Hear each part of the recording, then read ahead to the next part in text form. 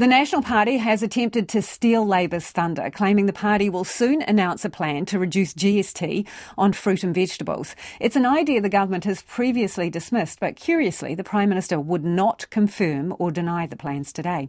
Here's our Deputy Political Editor, Craig McCulloch. Chris Hipkins in Christchurch turning up to speak to media today. I don't have any announcements to make today, so happy to go straight into questions. He may not have had an announcement, but National had one on his behalf.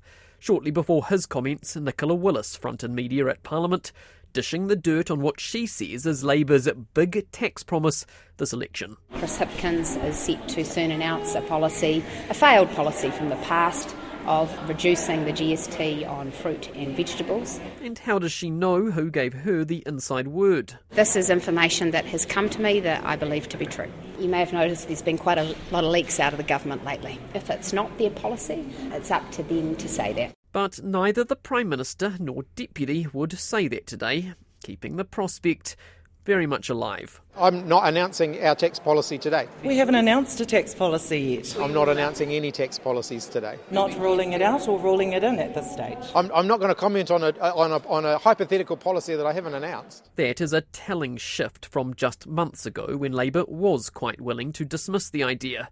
As recently as April, Chris Hipkins was not in favour, speaking here on News Hub's AM show. Don't expect to see anything in that space between now and the election. I never say never on these things, but it's certainly not something that we're working on at the moment. The Finance Minister, Grant Robertson, has also publicly criticised the policy, warning supermarkets are more likely to benefit than consumers. Here he is on TVNZ a year ago. GST is a very, very simple system that works well for New Zealand, and once you start getting into removing it from particular products, it becomes complicated. You have to make trade-offs between different things. Is it healthy? Is it unhealthy? And will actually the benefit of that really be passed on to people? If the Prime Minister doesn't trust his Finance Minister, then how can New Zealanders? The former Revenue Minister David Parker recently renounced the role in protest over the Prime Minister's decision to rule out a wealth tax or CGT.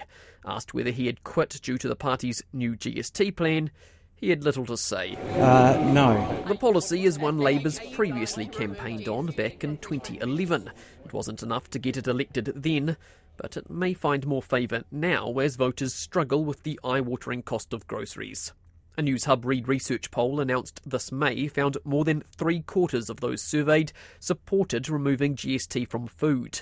Tax experts, though, almost to a person, hate the idea, including economist Brad Olsen from Infometrics. Although it's a simplistic idea to remove GST from food, it doesn't actually get to the core of the problem. It's an untargeted and therefore much more expensive approach that gives a lot more support to those on higher incomes than it does on low. There's also nothing to force supermarkets to pass on the savings, never mind the endless legal wrangling likely over what counts as fresh fruit and veg. We haven't announced our tax policy yet, so people can speculate all they like. Speculate they will. Labour has promised to lay out its tax plan, quote, soon.